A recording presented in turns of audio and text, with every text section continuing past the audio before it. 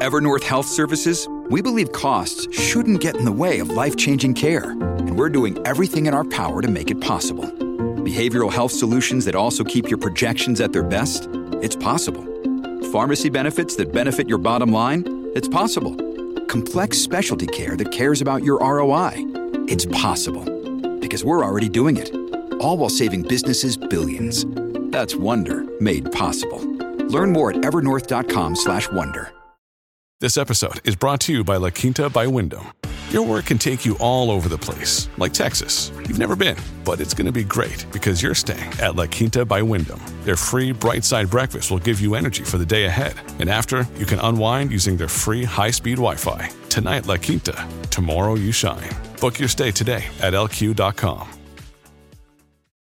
Welcome to the only daily podcast focusing on compliance news of the day. Each morning, start your day with a cup of coffee and Tom Fox, the voice of compliance, to hear about 4 of the top compliance, corruption, or leadership stories you will need to start your day.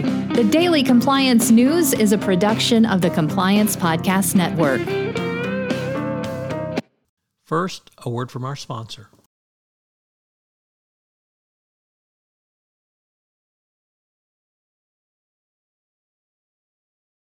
The Daily Compliance News for July 23, 2022, the Child Labor in Alabama edition. Yes, for those of you who thought child labor was only a problem outside the United States, a subsidiary of Hyundai Motor Company has used child labor at a plant that supplies parts for the car maker's assembly line near Montgomery, Alabama, according to local police. The family of 3 underage workers and 8 former and current employees of the factories have said. The underage workers, in some cases as young as 12, have recently worked at a metal stamping plant. So, who's in your supply chain? Well, if you're in Hyundai, perhaps it's child labor.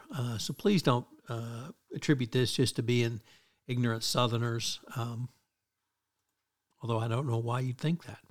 Next up, from Bloomberg, South Africa's former president, Mbeki, sees dangers of an Arab Spring-like protest because of the ongoing corruption and economic situation in South Africa. He, of course, points to the economic situation, but frankly, if the corruption allegations against the former regime are not resolved and they continue to fester, he sees this as potentially dangerous to the vitality of the South African or the African National Congress. Next up, an article from Al Jazeera, who contributes to the Daily Compliance News from time to time. The United States has blacklisted former Paraguayan President Horacio Cartes for alleged involvement in significant corruption and links to terrorist group. U.S. State Department designated him and his 3 adult children for corruption and accused him of hindering an international criminal investigation. The designation triggers a U.S. visa ban against Cartes, who served as Paraguay's president from 2013 to 2018. And finally, the SEC has made an interesting allegation in the insider trading case against Coinbase, and that is that coins, cryptocurrency, are an unregulated securities or unregistered securities. I think that's what the SEC has intended all along, and at the end of the day, it will probably end up regulating crypto as a security. But this really roiled the industry, and if you're involved in crypto, if you're selling crypto, if you're taking crypto as payment, it puts a whole new level of risk in any enterprise where crypto is used, because if it's an unregulated or unregistered security, obviously that means it needs to be registered. And if it needs to be registered, that means you have to have certain registration forms, and then you have to have specialized licenses from the SEC to engage in commerce with it.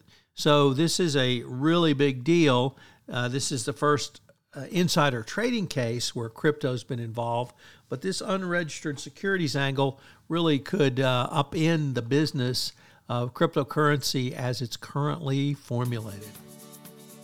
The Daily Compliance News is a production of the Compliance Podcast Network and a proud member of C-Suite Radio. Thanks so much for listening. I hope you'll join me again tomorrow.